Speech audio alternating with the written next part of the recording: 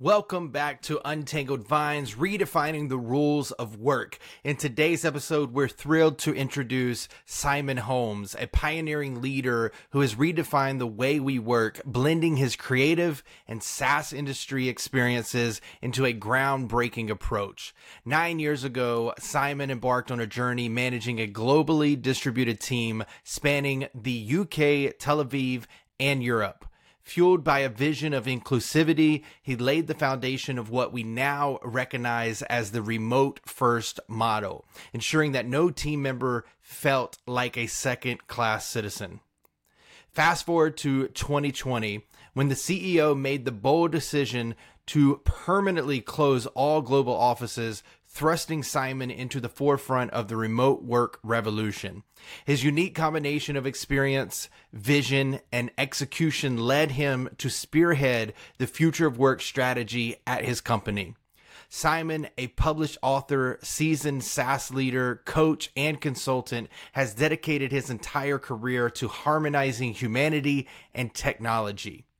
He's developed the remote team operating system, accompanied by a transformational program designed to empower leaders in any work setting, be it on-set, hybrid, or fully remote. The core principle: location should no longer be a limiting factor.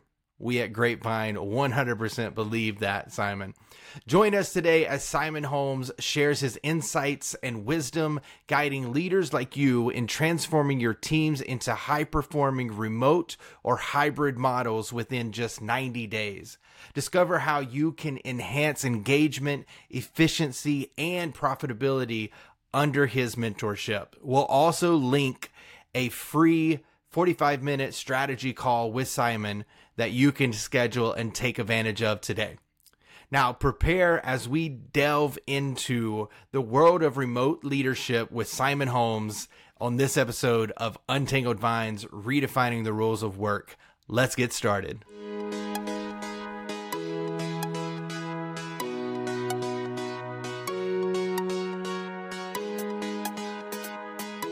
Hey everyone, welcome back to Untangled Vines, redefining the rules of work. Today we have a special guest, Simon Holmes. He's out overseas for us. Simon, thanks so much for being here and being a part of this community. Hey Zach, thanks so very much for having me. Yeah, out here in the UK. So. Yeah, I didn't know how to say it correctly because I know that you said you were somewhat in London, but off the outskirts. Yeah. But again, thank you for being here. And like I like to do, I'm just going to go ahead and dive into it. So I know that you work closely with CEOs and teams to bring the future of work into operational present. And first, I've realized that we throw those set of words around a lot, future of work. So I wanted to ask you, how do you define future of work? And what does that mean you are helping organizations with specifically? That is actually a very good question, and it doesn't get asked enough, I don't think. But so to me, the future of work, why I kind of dedicate myself to it is it's a more conscious and more intentional way of working, right? So we actually start thinking about how we go about daily work, which we haven't done for decades, if ever, right? As a collective, as the masses, right? We had forced into factories and all this type of thing in the industrial age. And we haven't really done anything about that since. We just changed the factories to offices, and then, we added in technology. So like laptops, mobile phones. And so we go to offices, yet then we take the work home with us, and we're always on, and it's breaking people, right? We've seen like stress epidemics and burnout and all of this. And it's, there's a better way of doing things. And for me, the future of work is finding out what that is, so we don't have an answer yet. It's a growth area, right? It's something we're exploring. And, to your question about what do we do when working with companies, it's working with CEOs and the leadership to figure out a better way of working for that company or that team, and how they can work together in a way that, in a way that is more intentional, it's a bit more conscious. It pays it pays respects to kind of the humanity of us, and we're built for like physical endurance much more than we are mental endurance. And yet most of the work we do now is kind of it's mentally taxing, right? And I think we all know that you don't have like 8+ really good focus hours in a day. It's actually like between 4 and 6, right? It's the maximum you can get out of, like, in general, most people, it's what they have, right? So expecting more and forcing more just leads to the stress and the burnout. Whereas, so if we start thinking a little bit more about, working with human nature rather than against it, right, then we can figure out how to work better together and what that means for these companies, especially, we talk a lot about now about flexibility and remote work and hybrid work. And, that comes into it. We weren't built to go to these random places and come back. It's kind of, it's like, we build up these pseudo communities at work, but it's not the proper community that makes us feel whole and connected to something bigger, right? So that's why we need the flexibility. I don't go in for everyone. I don't think everyone should be fully remote at all times. I don't think everyone should be like forced to go to an office all the time either, right? There's different paths. There's the way in the middle that works for me, right? It's really important that you work is good for business and it's good for people, and you put those together and it ends up being like good for society, right? Yeah. And that's what we're trying to do with Grapevine, where we have that aspect of community building. I call it going beyond the squares. So like you and I right now are in squares, and typically during the squares, you have these conversations that are highly professional and they're all about the business or the company, and they're not necessarily about that individual. So we want to bring that aspect into remote and hybrid companies, because you mentioned a word that I use a lot whenever I talk about the future of work or remote is you have to be intentional as a company. And I think that is a huge part. And you even mentioned the intentionality or the underlining theme whenever you're working with the companies that you help. It goes basically based off of their culture and what they're trying to achieve, right? So like we'll get into it a little bit later with some like high level strategies and different things like that. But how do you typically go into an organization and help them prepare and then enter into the future of work? Yeah, awesome. So it's, as you say, got to start with where they are, right? And we really have to help like leaders understand that it's not the top down thing. We see this like in so many newspapers, particularly around like the headlines like all the return to office mandates and things like that. And the reason they get all this pushback, well, one of the reasons is that they're just doing it top down, right? Yeah. And there needs to be a collaborative effort. Okay. So it's because different people and different companies have different needs, and how leaders work is actually very different from how individual contributors work. And, the spaces, the connections, and, what they need to feel like they've had a good day is very different. So they need to work together to figure it out. And that's where I start, right?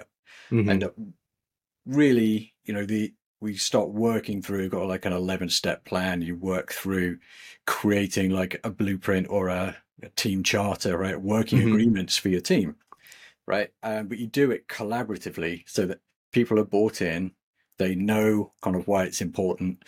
And, sometimes you can actually get more of the face-to-face time, maybe some more actual time in offices actually comes out of this because there's a reason, there's a benefit, and everybody has decided this is actually a really good way of doing things, is to come together this often to do these types of things, as opposed to, the top-down mandate of you will come into the office like Tuesday, Wednesday, Thursday, and, that's it because it's important. But everyone's like, well, those days I'm mainly just on like Zoom with people in other companies or, other offices. So it's like, there is it lacks that intentionality. So if you add that intentionality and you co-create it, then you actually develop something that works for everybody.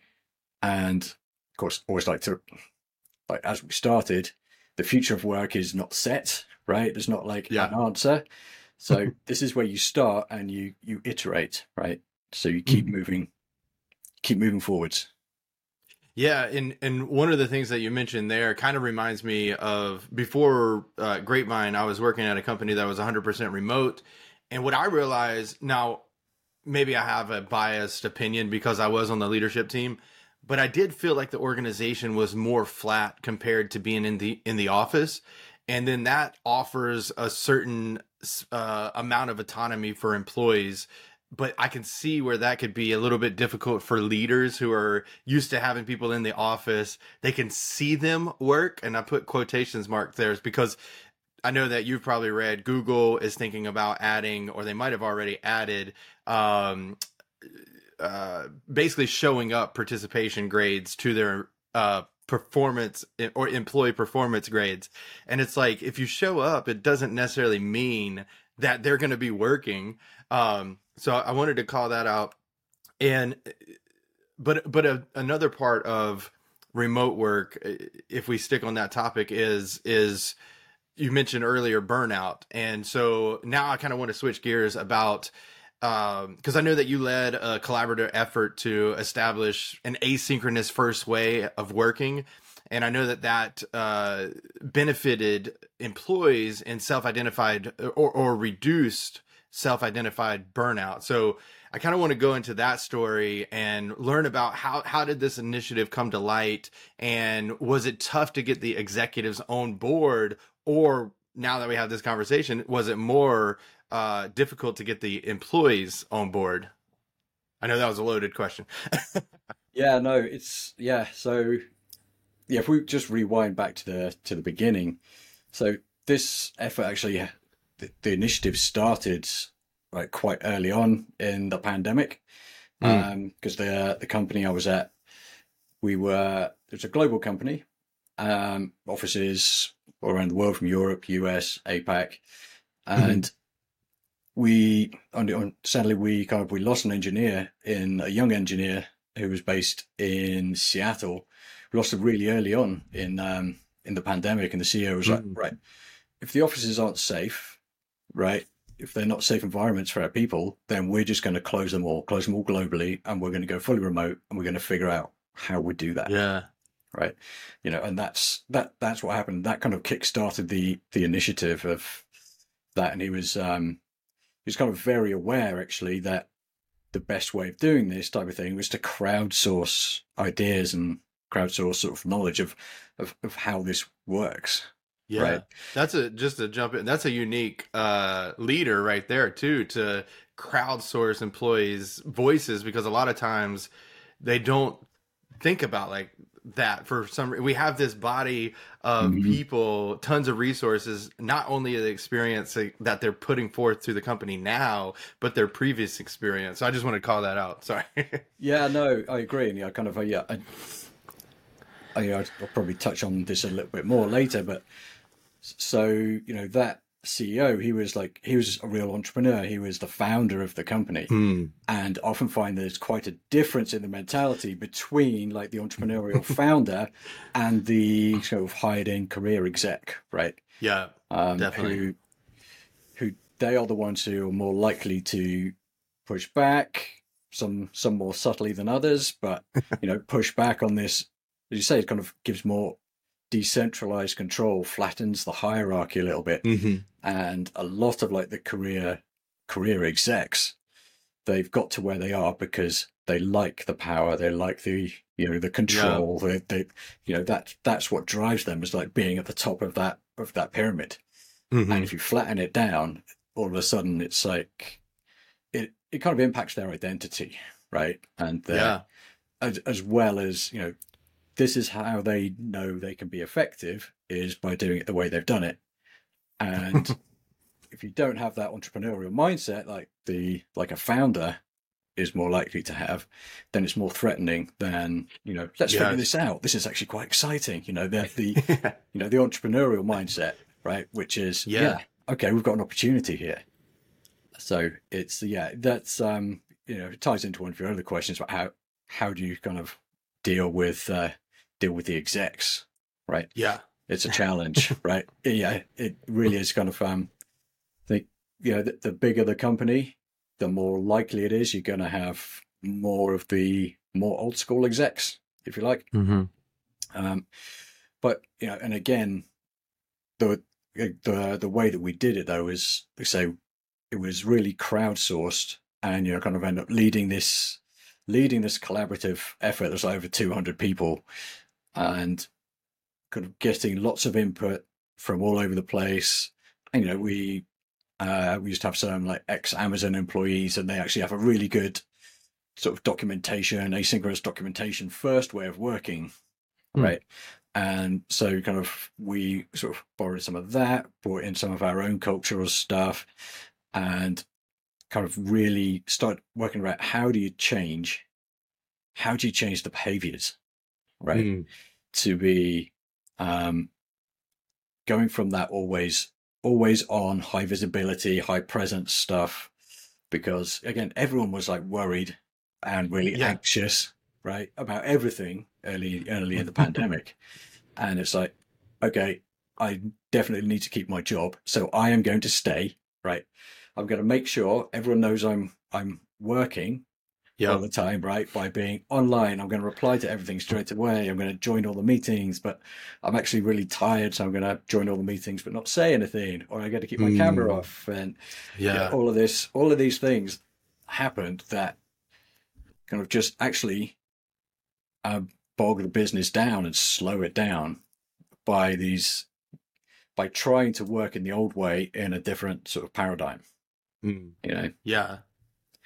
And that makes it difficult because a lot of these people, especially during the pandemic, they never worked remotely, or maybe they had like a touch remote where maybe they were traveling and then they would respond to something, or maybe it was just like a Slack message or something like that. And that was the extent of their remote capabilities. So they had to learn, how can we keep business as usual in an entirely different environment where I can't go over to Simon, who's in the next cubicle beside me, and say, hey, we're going to be talking about this next week. Can you help me out? Instead, you got to say, hey, Simon, are you available on Tuesday at 8:00 to have this conversation?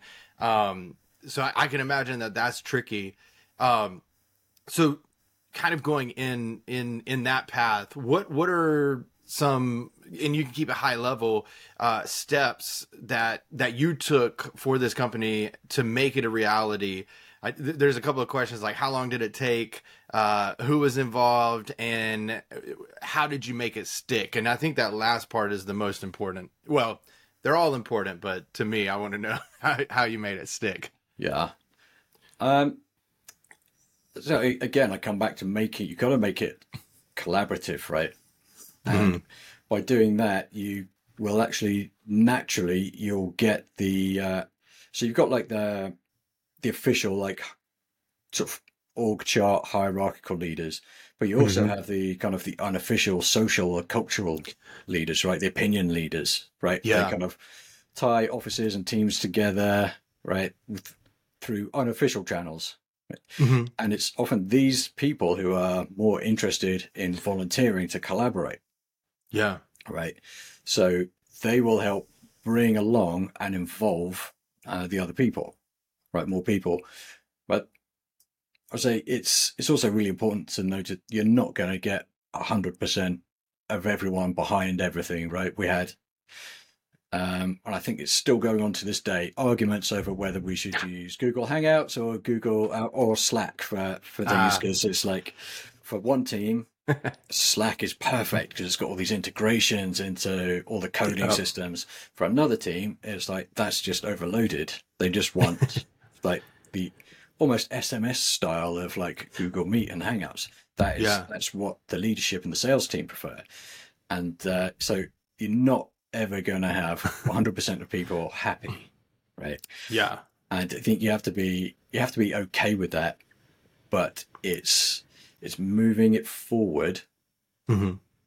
by using and creating these little pockets of people who are helping you drive it forward, helping you create the change, not only bring their experience in to Hmm. share that with you, but then they take the output back and talk about it in a more involving way, in a way that's not like the CEO saying, right, this is how we now work. You're going to work for these hours. You're going to do this. You're going to do that. This. It's like Hmm.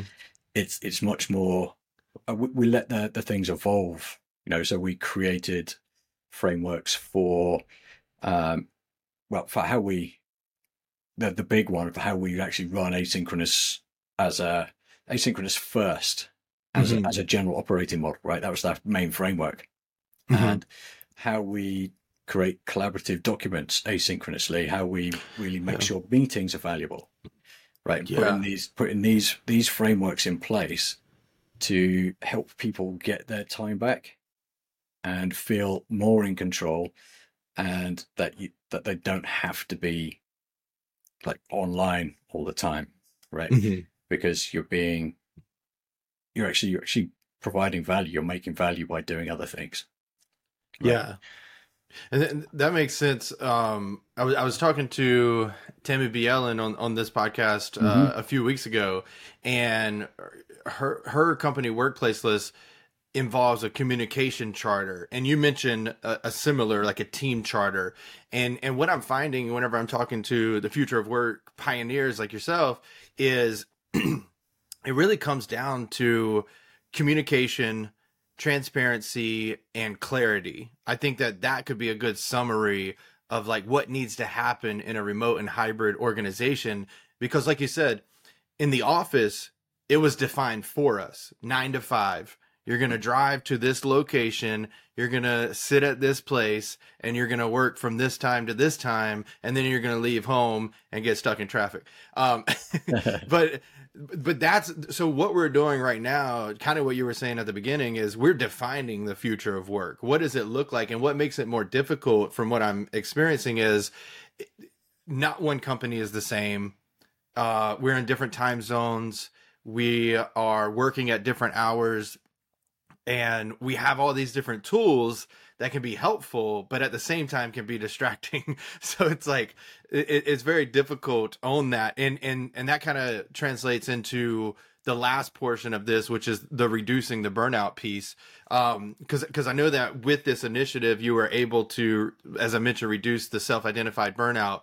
Um, can you elaborate on that approach and why it's beneficial to remote and hybrid teams? Like what strategies were most effective? It might just be what we just talked about. And really what I'm asking is like, why is it important for organizations and leaders to care about this topic?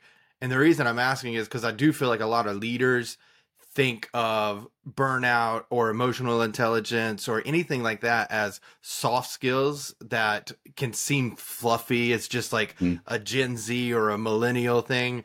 So yeah, why is this important, and especially for remote and hybrid organizations? So I think it's especially important for hybrid and remote because issues around burnout and stress can be harder to spot, right? Yeah. Because you don't have the people in front of you all the time. It's harder to spot people who may be stressed or maybe crashing or whatever for whatever reason. So it just increases the amount of time it takes to spot that, which then that actually costs, in terms of business, right? It costs Hmm. productivity time. And then on the personal side, right, people actually slip further and further down the slope. So it takes Yep. longer to be able to come back from that and get back to where you should be operating at, which is Hmm. so that's bad for personal reasons and for business reasons. Yep. So it's not a fluffy thing, right? No. It's a really really important thing for yeah for for the bottom line and for your people. And Hmm. and if people are crashing and they're burning out, then that actually puts more stress on the other people who are left, right? Because they end up kind of like picking up the slack, and it reduces morale, engagement, and motivation. So you end up they may increases your attrition risk. So then that costs attrition is like one of the biggest hidden costs Yeah. of business, right? It's like for every person that goes, it's like you're looking at, I think Sherm said 3 to 4 times the annual salary in terms of like cost to the business, in terms Yeah. of lost productivity and hiring costs and everything like that. It's a big thing. So it is really, really important to keep that stress and that burnout low for all those reasons, right? For Yeah. productivity, retention, engagement, right? Yeah. I always wonder why company, because I did my thesis on the happy productive worker thesis, and that started, I want to say, around the Great Depression. The study started, so almost over 100 years, and so we've known, at least to a certain extent, maybe it wasn't fully causal, um, but it was definitely correlated. And over 100 years, we've only in the past maybe like 30 years started to think about this, and it's just kind of I don't understand. But No, what yeah, I'm what saying it's baffling sometimes, right? it's almost, sometimes I don't even like saying it, that a happy worker is a more productive worker. It's just, think about yourself, the happier you are, how more engaged are you, how more likely are Mm-hmm. you willing to step in and help, inside and outside of the organization. So you're not just helping the companies, you're helping the world, if you want to get like that Mm-hmm. broad with it. But just speaking on that, what are some tips that you have for encouraging a leader or a company to foster this type of culture where they care? Maybe it's a mixture of they care about the employees' well-being, and then that results as lower burnout. So, what tips in terms of how do we get that culture going? And Yeah. Like, for example, the company that I used to work for, they gave us subscriptions to the Calm app. And so we had that on demand kind of self Mhm. improvement, meditation, reducing that stress and that kind of stuff. But then we also brought in speakers. Like one was ergonomics, so we got the physical aspect of it. One was more on the emotional intelligence side, and then the other was like how to navigate the remote work environment. So those are some of the tips. I wanted to see if you had like any others or unique ways of approaching it. Yeah, no, those are great. Yeah, it's again, I keep coming back to this, but it's collaboration. Bring the people in, Yeah. right? It's get people feeling involved, Hmm. right? So it's learn from them, and not only can they bring problems and issues, but they'll also bring solutions and ideas, right? Hmm.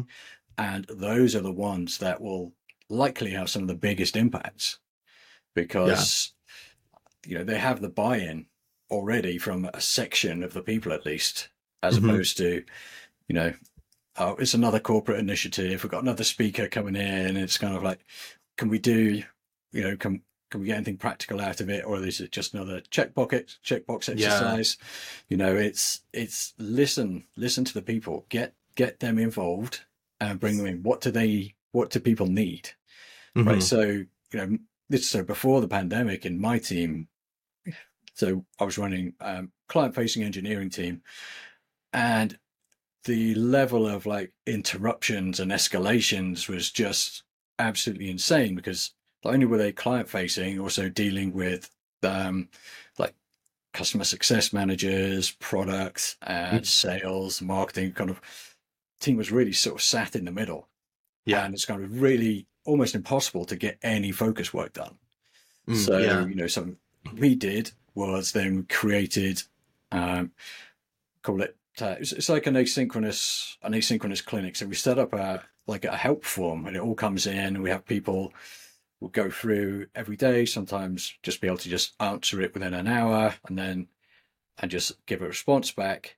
And sometimes, there'd also be these fixed office hours where we'd go through and say, okay, you 5 people are actually going to talk about your tickets today because we've got responses, but we'll need to chat with you. So kind of, we got all of the noise and compressed it. We took it to one side, right, in this thing, and then compressed it so that, we could say, it's planning your reactive work, if you like, is a way to think about it.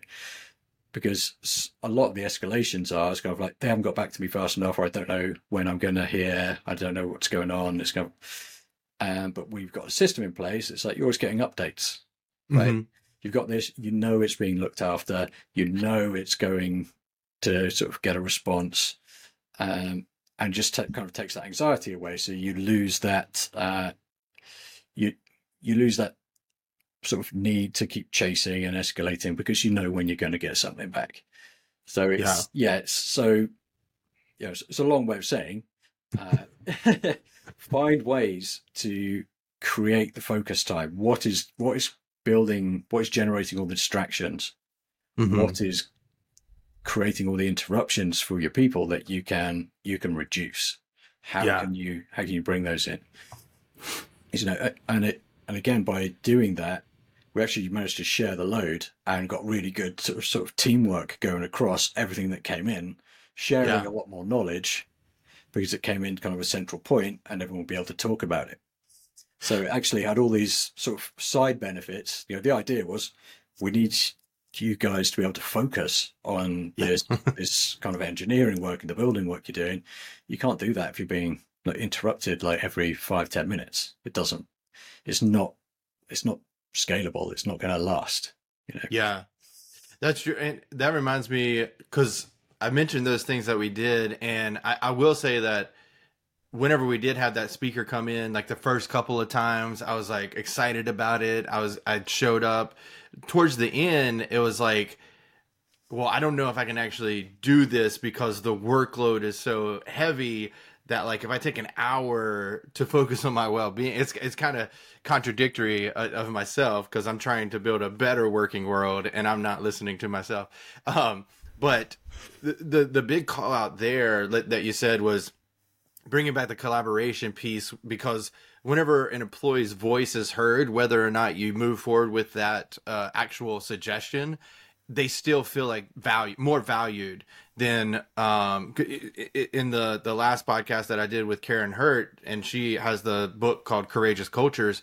She talked about how the reason that a lot of people didn't speak up was for 2 main reasons. One, their managers were taking their ideas and claiming them as their own. And then 2 was they felt like they wouldn't be heard, or that it didn't matter what they said. And so, like, bringing that collaborative, or fostering that collaborative culture, and actually taking in their input, and then not even just taking it in, because that's what a lot of companies do, but then they forget about the execution piece of it, which is the biggest part. Ideas are simple, but execution is hard. And so I like that you called that out, where you're organizing directly from the employees what it is that they need to be successful in their job. And it goes back to what you were saying before, where it's not just top down, it's the entire company that you should get involved in this. I do have a question about that, because a lot of people have ideas, not all of them are great. How do you cipher between that and navigate those conversations with the people who might not have the best ideas? With a great deal of diplomacy. It's it. You're right. You do get a whole mixed bag of ideas and quality of suggestions, and sometimes it's the suggestion is just because someone is like super narrow-minded and focused, on their thing. It's kind of, it's like, we should all have ergonomic mice, just because they like an ergonomic mouse, right? And the budget didn't have one, so you kind of. So normally have to try and find a way of looking past what they say to what they actually mean, right? it's like consultancy 101, right? So Yeah, yeah. what do you actually want? You've told me what you think a solution is, but I need to know what your problem is, and I'll tell you what the better Yeah, solution is, right? yeah. And there's an awful lot of that, and also, you talked about, yeah, doing this for the whole company. So yes, it's yes and no. So you kind of have company level frameworks, but it Hmm. works much better if you then let teams create their own sort of team charters, if you like, how they work. So you've got sort of the overall principles of the company. This is the kind of the culture we want to foster, want to follow. Hmm. But you can create your own working agreements, your own team charter for how you do things. How you collaborate. What's important to you? What are you working on? How do you do it? How often do you need to get together and work? How often do you have? Some teams will need a daily stand-up, some don't. For Yeah. example, just really, really basic things like that. But you mentioned this before, right? It's clarity, is giving clarity to everybody about where they are, where they stand. And we went through a phase of, yeah, we had daily stand-ups, and then we ended up reducing that to just 3 times a week because that Hmm. worked better for our team. But you change it. You need to Yeah. keep it, again, it needs to be flexible so you can change it and let other teams figure out the cadences that work best for them. And then, it does get fun because you obviously have cross-functional things and different teams talking to each other. But if you start by having the clarity within the teams, that Hmm. gives really good hooks for how teams actually interact with each other, right? Yeah. Sometimes it's kind of it'll just mesh, it'll work, and other times it's like, we work like this, yeah, but we work like this. Okay, so let's figure out how we work together, right? Hmm. So there's I don't think this is actually unique or new to kind of remote work or Hmm. hybrid work, but it's just like so many things. Just a spotlight has been shown on. It's just been put on these things that we don't. Anyone who's been working in an office for the last decade or two know that it's just not very good, right? It's kind of like Yeah.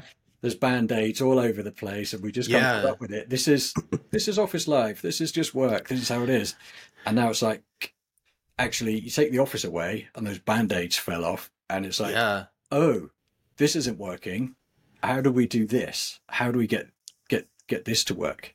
Yeah. But as you say, kind of different teams, they're not talking every day, and all of a sudden they're not in the same office either. And it's like, oh, I can't just walk over and like have this Yeah. random chat, and I can't say, oh, not on the phone. I'll go and talk to them. You can't do that in the same way. So how do you do it? How do you connect?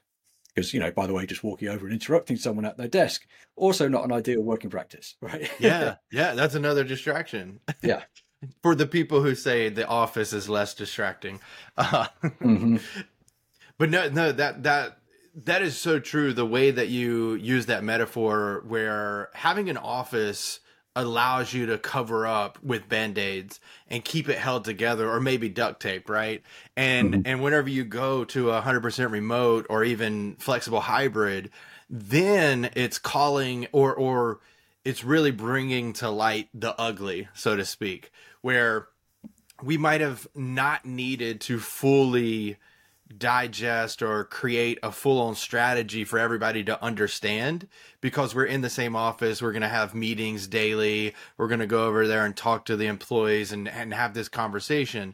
But to me, it always goes back to intentionality. Whenever you're a remote or hybrid company, and I would say more specifically remote, just from my experience, is you have to get very practical and tangible on, or tactical on, what it is that you're trying to accomplish, and then feed that to everybody in the company. And again, it goes back to that transparency, the clarity, the communication, collaboration, all that. And I think, honestly, this is just my opinion, I'll get your take on it. I think leaders who are trying to force people back into the office are actually more lazy because, and maybe that's controversial, but I think that they're more lazy because it takes more effort to be remote, but the outcome is happier employees, more productive employees, better well-being, well, maybe not less burnout, but it depends on how you structure that. But what is your take on that? Just a hot take that came to my mind. Yeah, it's a very interesting point. It's a good way of putting it. I think it comes down to it's often self-serving to a degree, right? We talked about this before, where it's sort of your leaders and individual contributors need different things, right? And leaders they do have a lot more meetings, and so it can be quite good for them to be in an office. Just call people into your meetings. They don't have to go anywhere. It can be more efficient for them, right?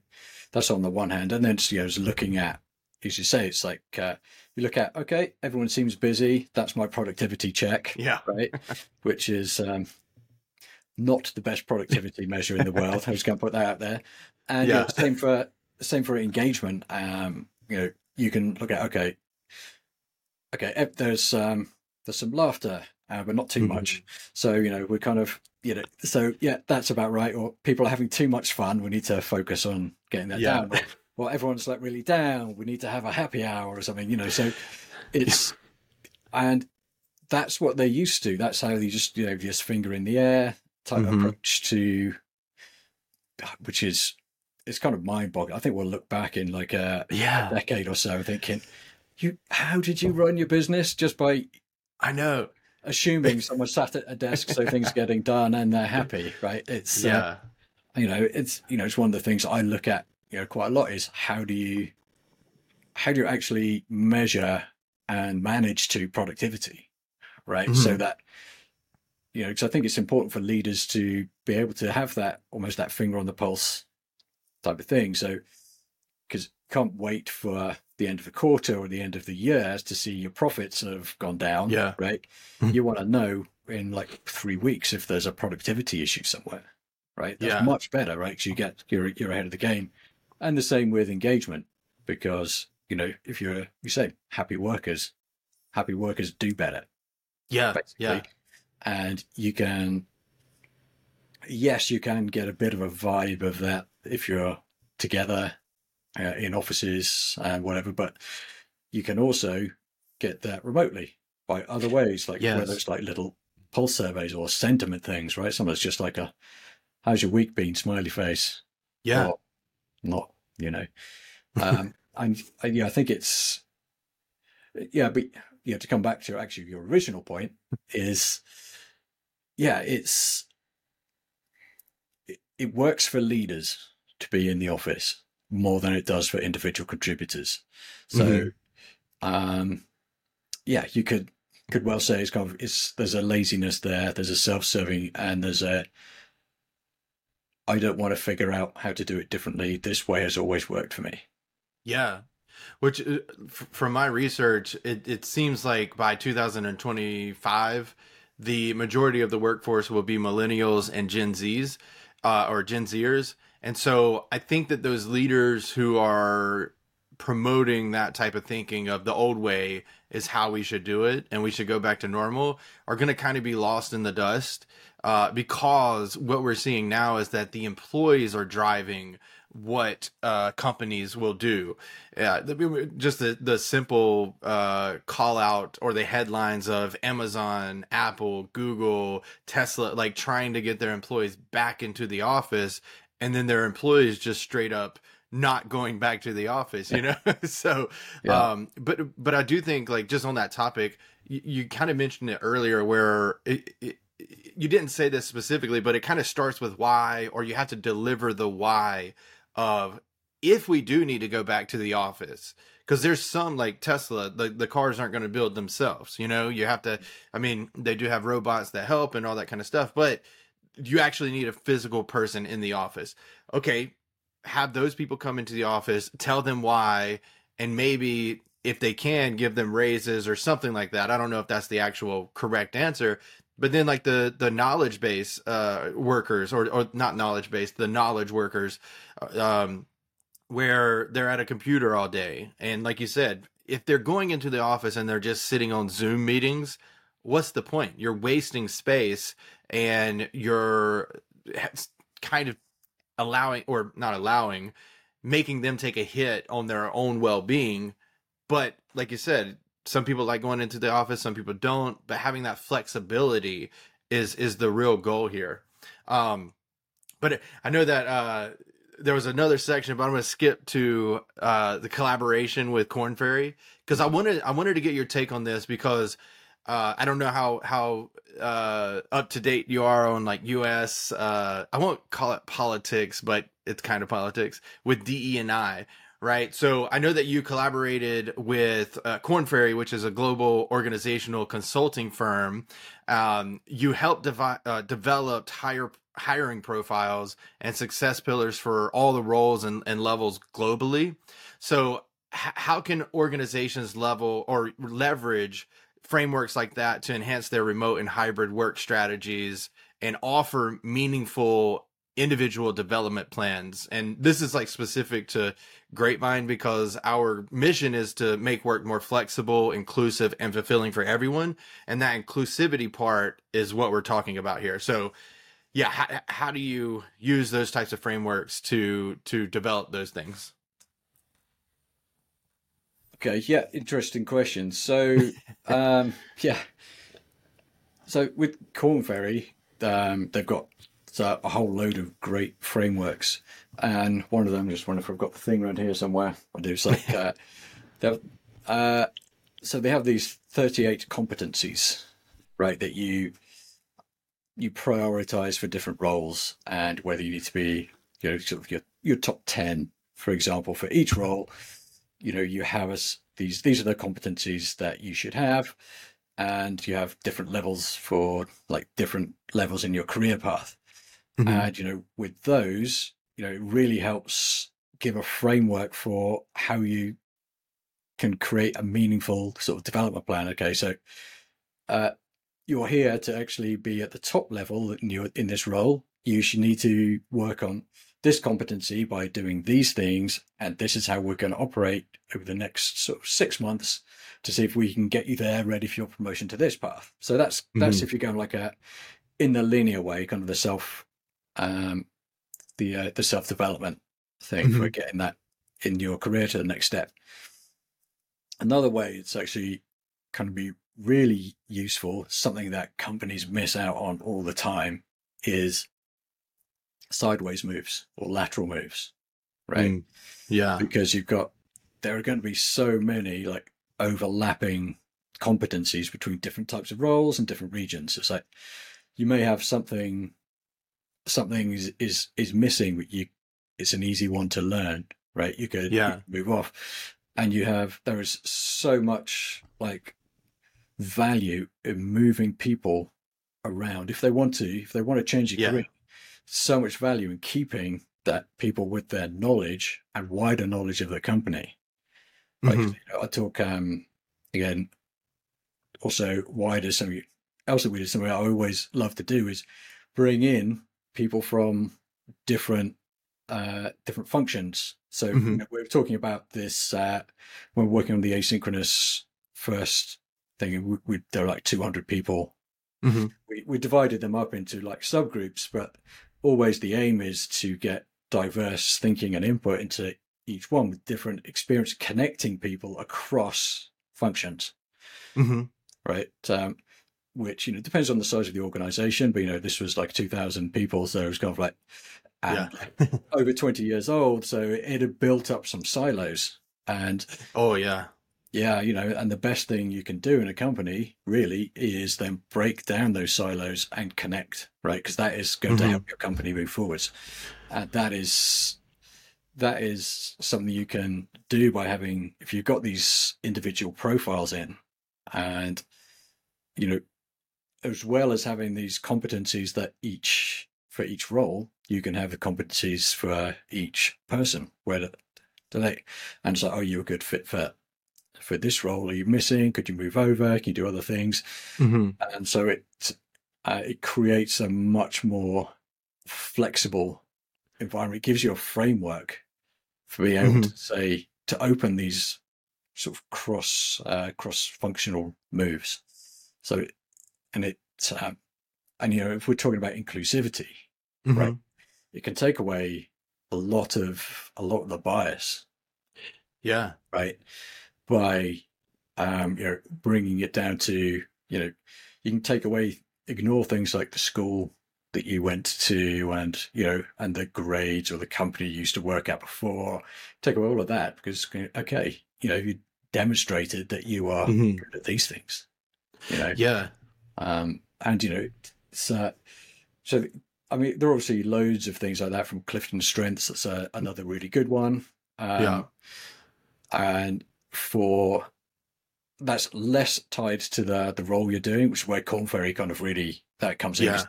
Ties the roles to the person, and the competencies kind of sit in between to give you that sort of freedom of movement.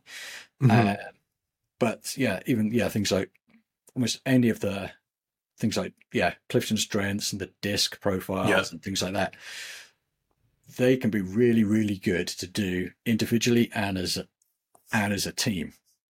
Yeah. Right? Because it helps you again understand how people are different. We all know people are different, yet we assume they're going to be the same as us.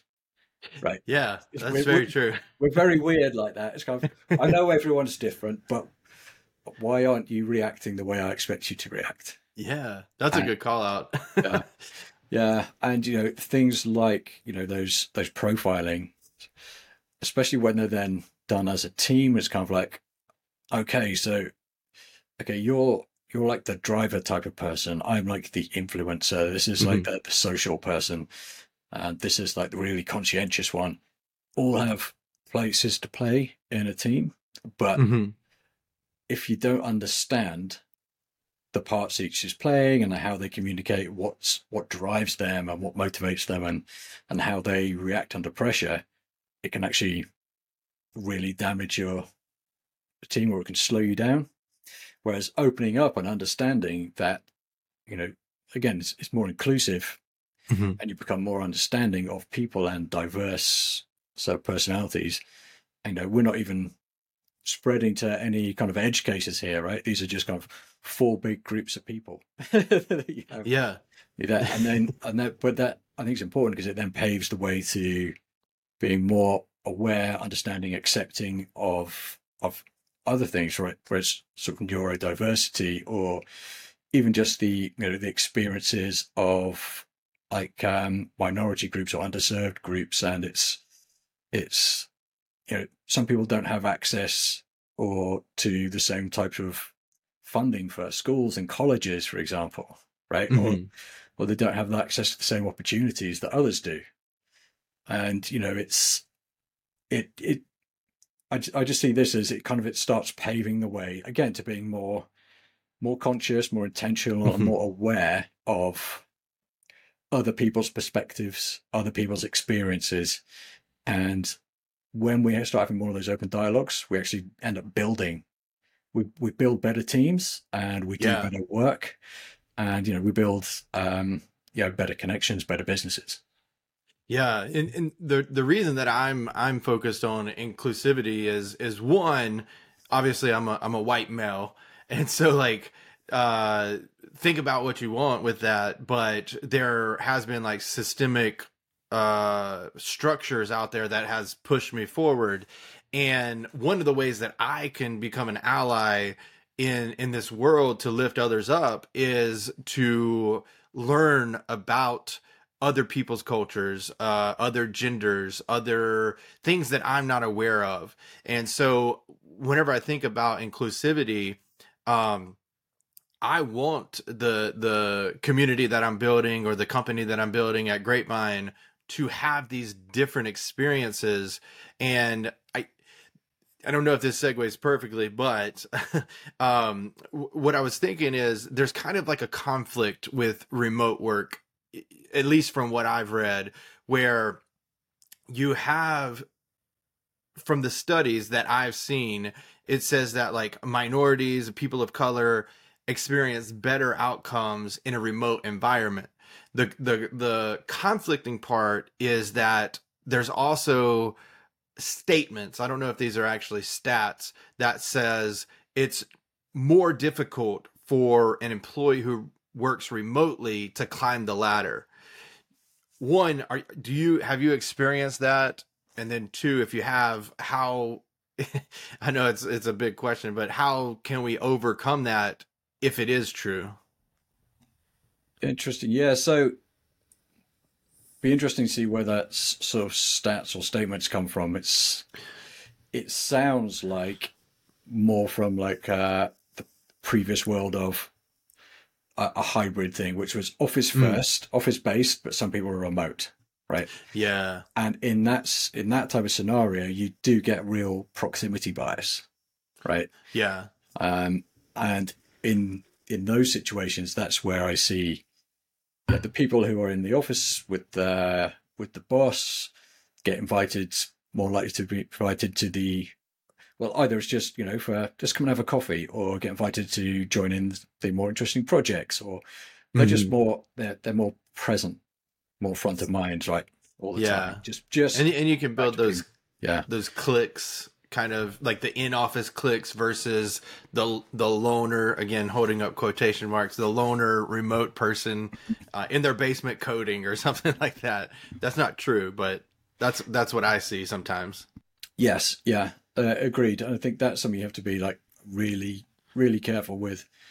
And I struggled with that when I first started managing distributed teams. It's kind of like half of the team were in the same office as me, and half were not, right? And it, that's actually kind of what led me down my career path to here, right? Changing from engineering management to doing this, and what I do is, how do I give a consistent experience to sort of the people in my team, regardless of where they are, and I think we, as part of the future of work, we're moving towards that. It's going to be, we're looking to be more intentional to remove this type of this proximity bias, right? This visibility bias that we've had and we've seen, and we are hopefully we can actually reduce some of that by being more aware. Even if we're hybrid, we need to move it to, again, a remote first rather than an office first, right? Yeah, because everybody can work remote first to a degree. Yeah. I know there are edge cases, and I know we can talk about that. I've talked about that before, but okay, most people can work kind of remotely to some degree, but not everybody can get into an office in a given location. Yeah, right? Yeah, that's very true. So if you want to be able to sort of scale and access the full global talent pool that's out there, or even just, it doesn't have to be global, just be your entire country, right? Even like US, pretty big place, right? You're not going to commute from East Coast to West Coast, right? Nope. But, being able to just employ people, even from like rural areas, right? Who can't move for whatever reason, could be family reasons, caring or whatever. They can't move, or just don't want to move from rural into like a city to get like a tech job. Don't have to now, right? Exactly. So if we start moving it to be remote first rather than office first, I think we'll start to hopefully kind of address some of that imbalance that we have seen. Yeah, and one of the things that I was thinking about as you were saying that was, we did talk about like people of color, minorities who experience the benefit of remote, but then maybe like you really did call it out, because I didn't think about it like that, where the issue is that proximity bias versus a couple of people working remote instead of like the entire company is remote first with a hybrid flexible model or something like that, because that could be a little bit less clicky. Some people are in the office sometimes they're not, but you could still hire globally or nationally. The part that I was talking about that we didn't talk about was the disabilities. People with disabilities, they actually have more opportunities whenever it comes to remote work, and plus they don't get that. I don't. It's not microaggression because that's more towards like racial bias and that kind of stuff. I think I could be wrong, but it's that stereotypical feeling that you get when you see somebody who is handicapped or disabled. But whenever you see them just in the box, you don't know if they're like in a wheelchair or anything like that. Not that it matters, but we do have our own biases, right? And so that allows them to feel like a whole person again, in my opinion, right? Like I'm speaking for them and haven't given them the chance to speak because I haven't met too many. But we do have these mental health issues too. Like I have anxiety and depression, and that helps me from working from home because some days I'm less motivated and I could start the day at 10 instead of 5 like I normally do. And so, yeah, so I was just kind of going on a rant there. But the last thing or did you want to add to that? No, I was going to agree with you. I think, and again, like I'm fully able-bodied, right? Yeah. So, but yeah, from what I know, it is something of a leveler, right? Yeah. From, whether it is like a physical disability or kind of like mental sort of illness, right? Because I've been there too, right? I've had like physical things where it's kind of, basically I can't walk, where it's kind of like I had something wrong with my foot, or I've had a problem with my back. It's kind of like I actually just need to spend like half the day lying down, right? Yeah. Difficult to do that in the office, but possible at home. Exactly. Right? Yeah. Yeah. And like you say, it's kind of things like anxiety and depression, disorders. It can be a real struggle, right? Sort of, because I've been there, and when you're there, having to go into a busy office is kind of like, I've been there. Sort of, I've got to the office, and it's like that's my energy done for the day. Just getting there was the Herculean effort. And then I'm supposed to be on it for 8 hours. It's kind of like, dude, I'm spent, right? Yeah. If you're at home, you can work into it. You can spend a bit of time kind of working on yourself, your mindset, whatever it is that you need to do to kind of overcome that. Give yourself that time to then be on there, or adjust your day around a bit. You have more flexibility to, you say, kind of like, I normally start at 5, but now I'm going to start at 10, but then maybe I'll move some other stuff around. So I might end up working later or shift it to tomorrow. And it's about that. It's about the flexibility that, that we get. And then you get the best out of people, as opposed to if you're exhausted by the time you get to the office, you're no use to anyone. But you stay there and you just end up feeling worse. And that's a slippery slope to burnout.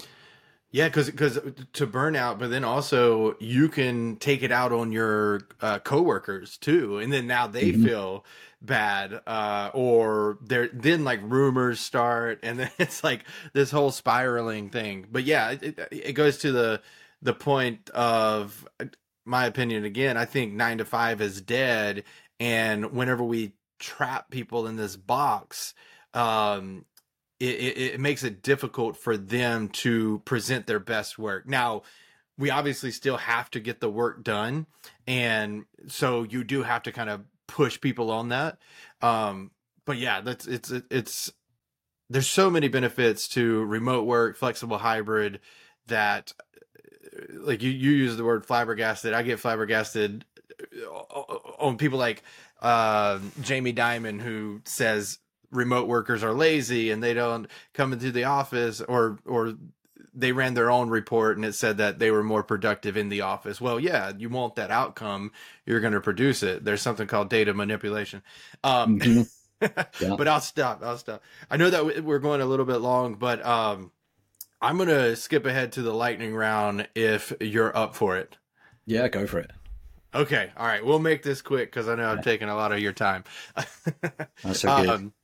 So this one, we've had 2 answers that went one way. I think we might get the first one the other way, but we'll see. Coffee or tea for those early morning Zoom meetings?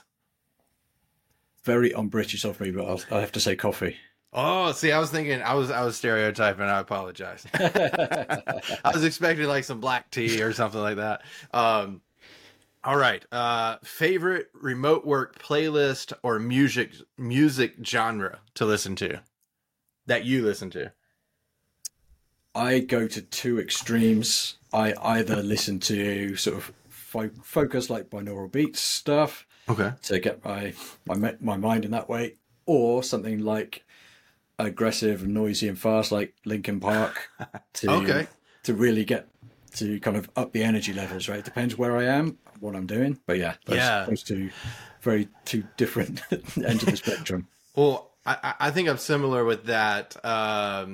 More on like the hip hop version, but I will have that kind of like coffee shop ambiance that I'll Hmm. put on in the background if I'm trying to like work on something that I need to read or like actually do stuff instead of just like the kind of autopilot task. If it's autopilot, I'll put on like hip hop, like J. Cole, Drake, Tupac, Snoop, Hmm. all them.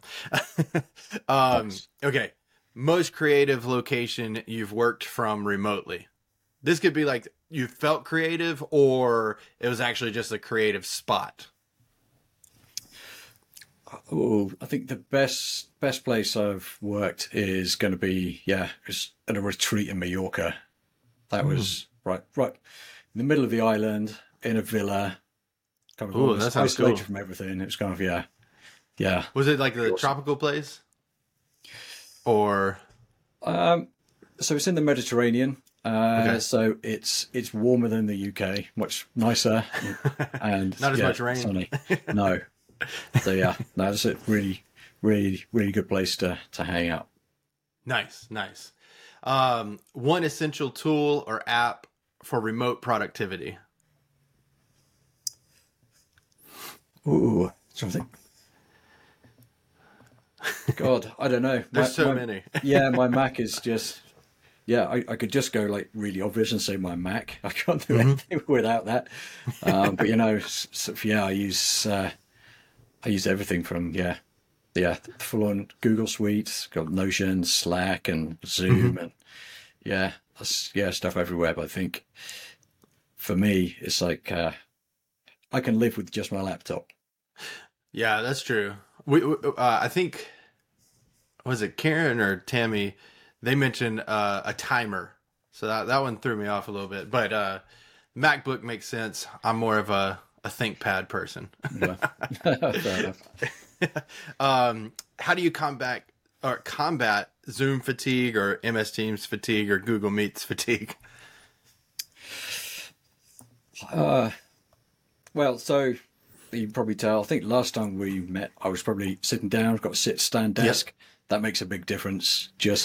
Which is so weird. I'm in the same space, but it just feels very different, right? From Yeah. sitting down for a bit, standing up for a bit. Um, do things like that. And I know people love to have their command centers and things like that, but I also think for real flexibility and things, I will go and take my laptop. I'll go and like have a meeting down in my kitchen, or the weather's nice. I've got the Wi-Fi goes quite far down in my back garden, so I can go and Nice. sit outside and just kind of have some depending on the audience of the Zoom meeting. That's true. Yeah. you know, Yeah. it depends, right? So for me, it's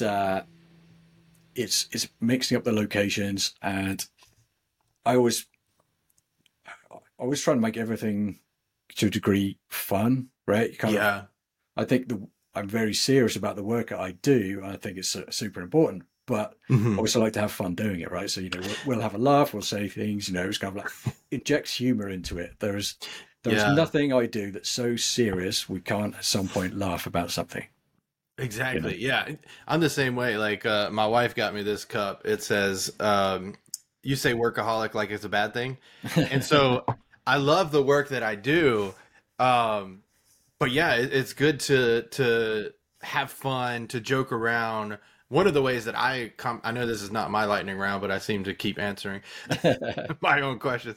The one of the ways that I do is at the beginning of the call, now you can't do this all the time, but at the beginning of my calls, I say like, how is everybody doing? If it's on a Monday, how was your weekend? And then you kind of break it up and you bring in this camaraderie to a remote environment where that's where you get to know the people beyond the squares, as I was mentioning before. Mhm. And sometimes it can go off the rails, but I never leave the conversation feeling like that wasn't important. For now, if you're in the office, you get straight to it because you can have those conversations later. But Mm. I think that those are very important. That's just my 2 cents. No, yeah, no, I agree entirely. That's actually something that my last company, we did put that into the meeting framework, is Oh, that, nice. you know, create time for that, because you don't, you say you don't have that waiting for it to start moment. You don't have that, walking to and from the meeting room moments where you used to have this Exactly. casual thing. So you need to put that in there. You used to call it connection before content. A lot of the time Oh, I like that. we do these things, it's kind of something specific. Doesn't have to be long, just like 2 or 3 minutes, but it's kind of a bit of chat, humanize it, right? Yeah. And humanize each other so that you can have a better, more well-rounded, connected conversation. Yeah. And that's a good call out there, is humanizing it, because I think as we see with online on social media, trolls, so to speak, right? Where they're very much more aggressive than they would be in person. So you meet some of these people online who are like what they call keyboard warriors, and they say all these aggressive, terrible, mean things, but then you meet them in person and they're like totally different. And so like if we can bring that humanization into, not that this is happening at companies, hopefully it's not. If it is, leave. Um, Yeah. just simple and plain, just leave. Yeah. But yeah, so I won't go down that rabbit hole. Okay, we got a few more. Okay. Then I'll finally let you go. Yeah. Name one unexpected benefit of remote work for you. Me, being able to walk the dog, right? It's Oh kind of yeah, like, get the kids to school, walk the dog, back at the desk with my coffee by like 9:15. nice. It's I like good. that. I like that. I like that. I need to do that more. This is my favorite question to ask: is remote work pet peeve? What drives you crazy? Ooh.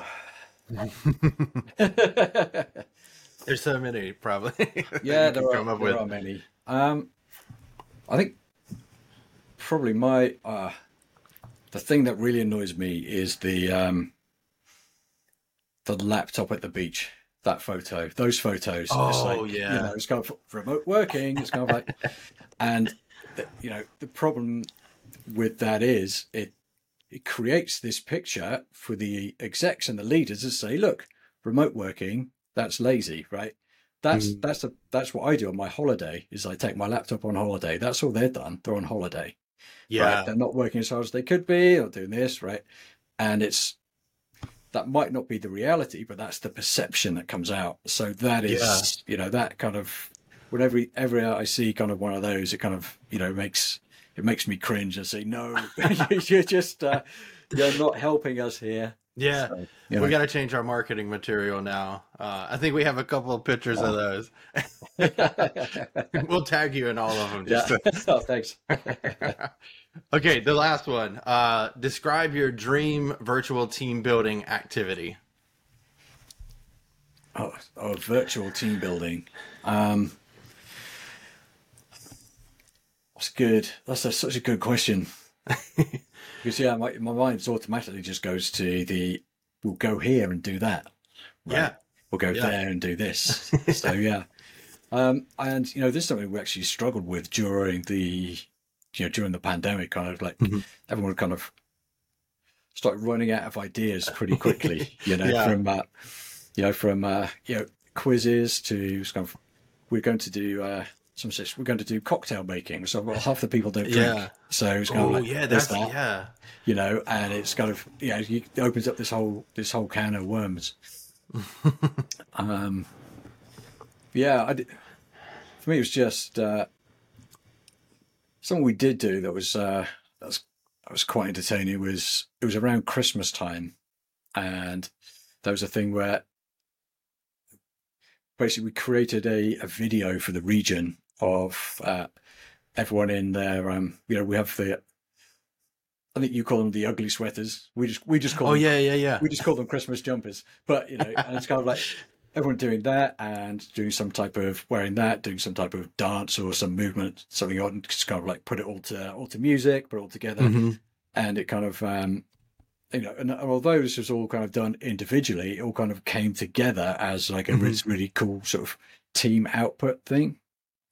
Yeah. Right? So it was kind of it was so it's an interesting exercise in how you can do asynchronous virtual team sort of Yeah, that's collaboration, true. right? Yeah. So, which I hadn't actually thought about it that way until just mentioned it right now. But yeah, it's kind of Yeah. like it, because actually it did. We created something together that was fun and it's funny, and everyone was involved, but we didn't all sit down together and do it at the same time. Yeah. That's interesting. We haven't heard that yet. That's very cool. Yeah, because asynchronous can still bring people together. We did like a talent show, and so like people would submit like 2 or 3 minute videos. Actually, it was 60 seconds, and people broke the rules. I'm still bitter. I'm bitter about that, but that's what we did actually. But then I think we did come together and watch it together. So you could do asynchronous and then come together synchronously to watch it. So that's now my brain's spinning. I'm gonna come up with some ideas here. Yeah, But that's it. You passed the lightning round. awesome. Nobody fails. just to make you feel better. But I do want to say thank you so much for being on here. Where can people find you if they want to learn a little bit more about you? Or I know that you hold strategy sessions and they can work with you. Where can they find you? Sure. So yeah, either easiest place is like simonholmes.com. It's the main website, or I'm pretty active over on LinkedIn. Those are Yep. the two places to find me. I think my username on LinkedIn is Simon D Holmes. Okay. So had to put in the middle initial there because someone got in before me. Yeah, I'm the same way, and I feel a little arrogant when I have it because it's Zachary Wright, MBA, and it's like, oh, he had to be that guy. But it makes people easier to find me. Yeah. But no, thank you again so much. I think a lot of the listeners will have a lot to think about, to take away, and hopefully implement into their organization. We'll put your strategy session in the show notes and everything. But again, thank you so much for being here and being a part of Untangled Minds. That's great. It's my pleasure. Thanks for having me, Zach.